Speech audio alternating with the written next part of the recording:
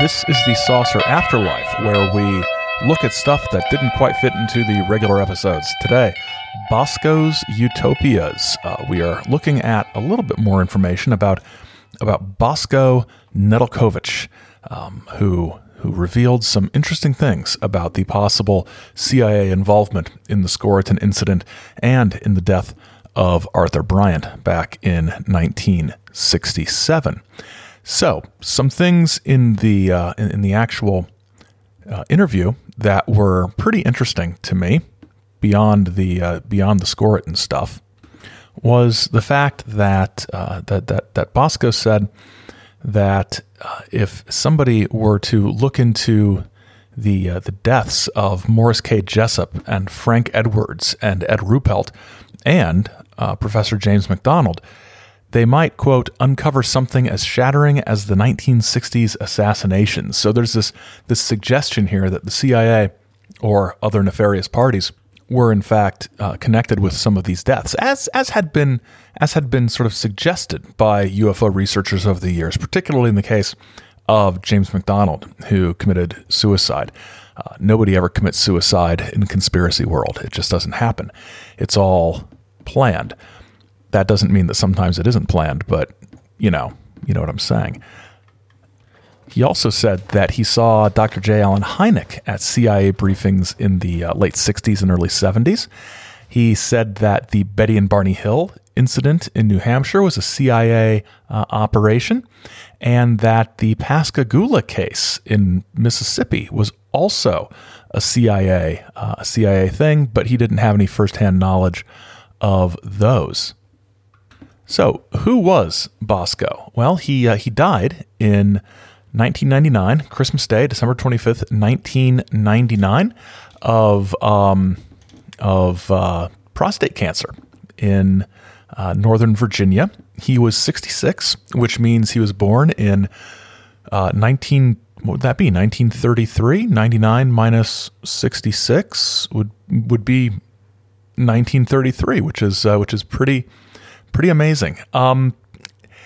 He was born in Yugoslavia and migrated with his family to Paraguay shortly after World War II. Going from Europe to Paraguay after World War II. I'm not going to speculate on why his family might have moved. Was it fear of the new communist government? Was it fear of the new communist government because they didn't like the communist government, or because they had worked with the invading Nazis? Yugoslavia in World War II was a wild place with Yugoslav communist rebels fighting against the Nazi occupation, sort of separate from what was going on with other aspects of the war. So I don't know why, but there's reasons why somebody would want to get out of Yugoslavia after World War II. He was fluent in a number of languages: Serbo-Croatian, Italian, Spanish, Portuguese, and English. Comes to the U.S. in 1964 and settles in the D.C. area, working as a freelance translator. He became a linguist, an interpreter and translator with the American Defense Board, which runs the American Defense College. Retired from 1990, but worked as a consultant. He was married for 43 years, had 2 children and 2 grandchildren. One of the things that Bosco was interested in was the idea of planned communities, sort of efficient planned communities, things called Villa Venus and Happy Doomsday Retreat, and something called EMSIS, Experimental Model of a Sustainable Society.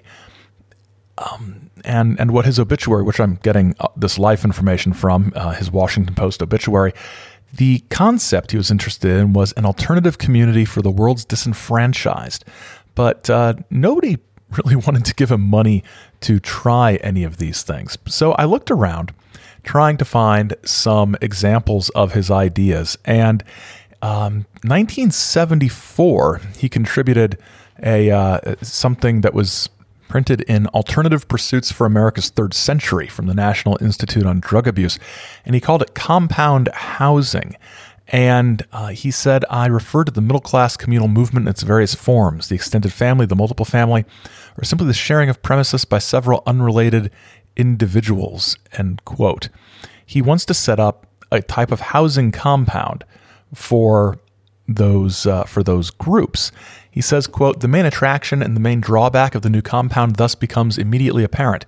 It would be indeed a select group of open-minded individuals, substantially forward in their outlook of personal growth and interpersonal relations, already in process of transcending the mores and attitudes of a conventional society, prepared to explore new forms and possibilities of human rapport, and presumably quite tolerant of individual patterns of behavior."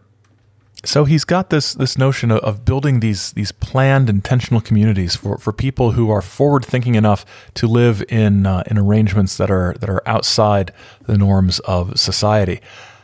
The thing is, people have always lived in arrangements that were outside the norms of society. We didn't need to put them on some sort of compound, but he's looking at ways to sort of transform American society.